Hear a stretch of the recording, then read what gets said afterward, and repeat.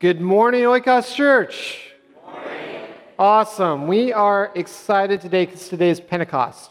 So Pentecost was a time right after Jesus had ascended, and the tongues of fire, so they visibly saw fire, land upon the heads of the assembled people. And when that happened, crazy stuff happened. I mean, that's already crazy, right? But there's more crazy stuff, like people were able to speak in many, many different languages. They all came from different areas, but when Peter spoke, they all understood him. No translators. They didn't have 6 or 10 different people up there translating at the same time. Everyone understood. It was an incredible time as the church was released to represent Jesus. Jesus said that his Spirit would come upon the people, and this is when it did. And so as we continue this series in Mark, we know that not only did we learn about the power of Jesus on a day-to-day basis, but we also know that he foretold that this would happen. And he said in Acts 17 and 18 in chapter 2, in the last days, this is from Peter's sermon, God says, I will pour out my Spirit upon all people. Your sons and daughters will prophesy. Your young men will see visions, and your old men will dream dreams. In those days, I will pour out my Spirit even on my servants, men and women alike, and they will prophesy. So today we celebrate that the Spirit of God has been poured out on all of God's children. Amen? Amen. So as we wrap up this series in Mark, have you guys all enjoyed it? I've enjoyed it. Normally when I go into the Gospel of Mark, I read it so quickly, and this has made me read it slowly. Mark is a fast-paced gospel. And one chapter after the next, even within each chapter, it was one miracle after another, after another, after another. People were healed. Their eyes were opened up to who Jesus was. And their lives would never be the same. So we're in chapter 10. I could give you a quick synopsis of the last 6 chapters. But someone told me that my sermons have been going a little too long. I won't tell you who, but someone said it. So I decided that instead of doing a synopsis, I'm going to encourage you to continue reading in the Gospel of Mark. Last week I said we are at the pinnacle part of Mark. And from this point on, we're going to see Jesus continue to humble himself all the way to the cross. And then we know right at the end of Mark, he dies, and then he rises again. And then he sends his disciples out. And so today, I thought I would choose just one section as we celebrate Pentecost, because I believe that as children of God, he is inviting all of us to receive a word from him. Do you believe that God speaks to you? He speaks directly through his word. Now, many of us have Bibles in our homes that are collecting dust. Some of us have Bibles on our phones, and the app hasn't been updated. Some of us have our Bible, and we open it up, but we don't do it out of love, we do it out of obligation. But the beautiful thing about our Father is that he counts none of that against us. It's always an invitation. Come and listen to me. Whether it's through a sermon, or it's through reading your Bible, or it's through your friend who quotes scripture to you, he's saying, come and listen. Listen to me. This morning I want us to receive a blessing because we're going to do what Jesus did. So in Mark chapter 10, verses 13 and 16, this is a well-known portion of Scripture. But I think it's something that we often read, but we do not do. One day, some parents brought their children to Jesus so that he could touch and bless them. But the disciples scolded the parents for bothering him. When Jesus saw what was happening, he was angry with his disciples. He said to them, "Let the children come to me. Don't stop them, for the kingdom of God belongs to those who are like these children. I tell you the truth, anyone who doesn't receive the kingdom of God like a child will never enter it. I tell you the truth, anyone who does not receive the kingdom of God like a child will never enter it." Those are hard words. Then he took the children. Grab onto this. This is Jesus. He just gathers the children, places his hands on their heads, and he blessed them. So like I said, oftentimes we read these words and we go, "Oh, isn't that cute?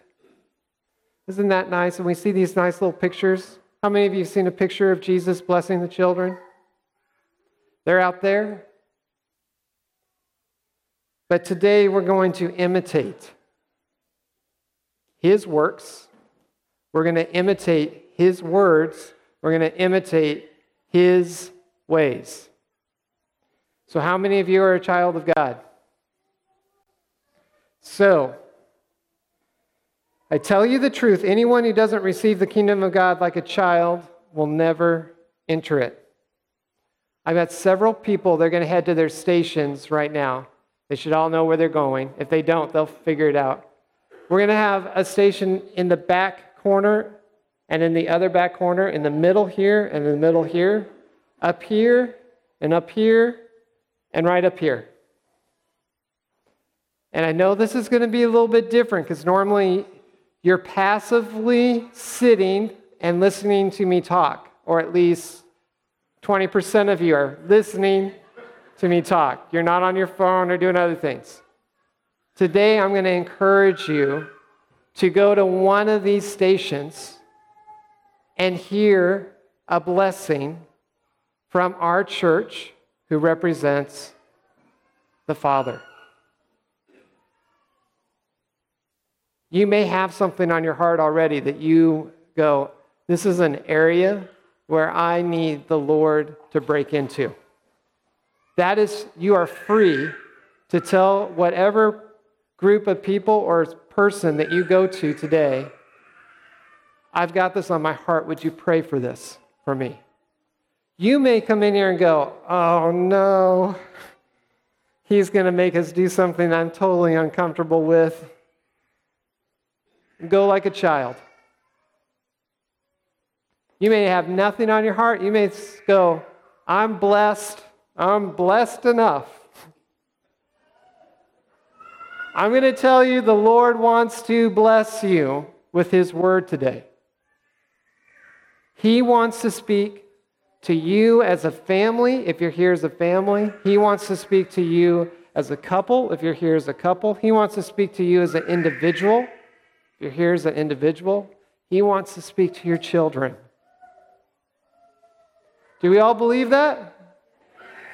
Look at that. Do we all believe that? Yes. Okay. So we're going to imitate his words today, not just read them. And you hear all the kids? You know what that means?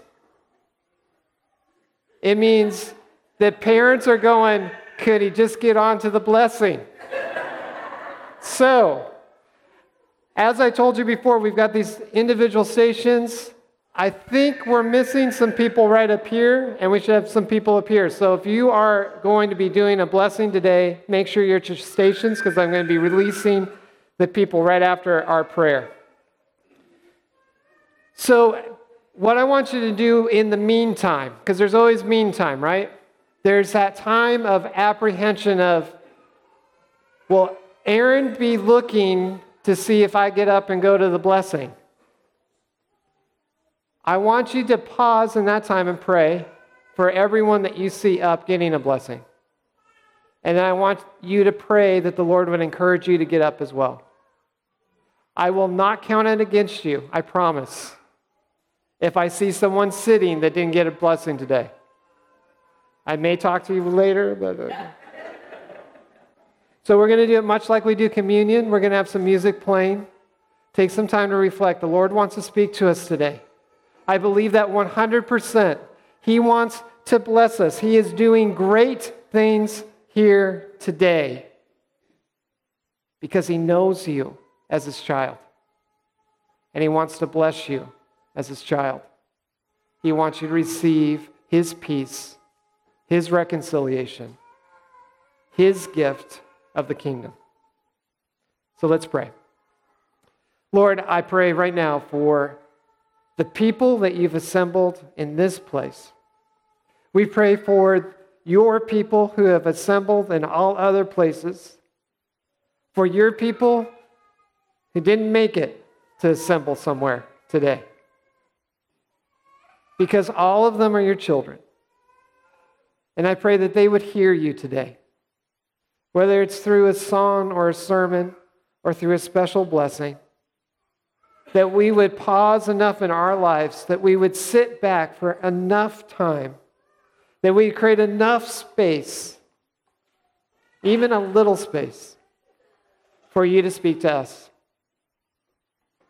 May we work through all the noise and the things that are going on around us, all the distractions, and know that you are here, that your Spirit is upon us. Because you promised it. And when you promise something, we know that it is guaranteed. And so for those of us who have been baptized, you have made a seal upon our heart and you have said, you are mine. And you have guaranteed that your Spirit is in us. For those of us who believe in you, you have guaranteed that we have a place with you forever in your kingdom. For those of us who are apprehensive and unsure, are you really my God? Is Jesus really the Savior? Can He really bless my life?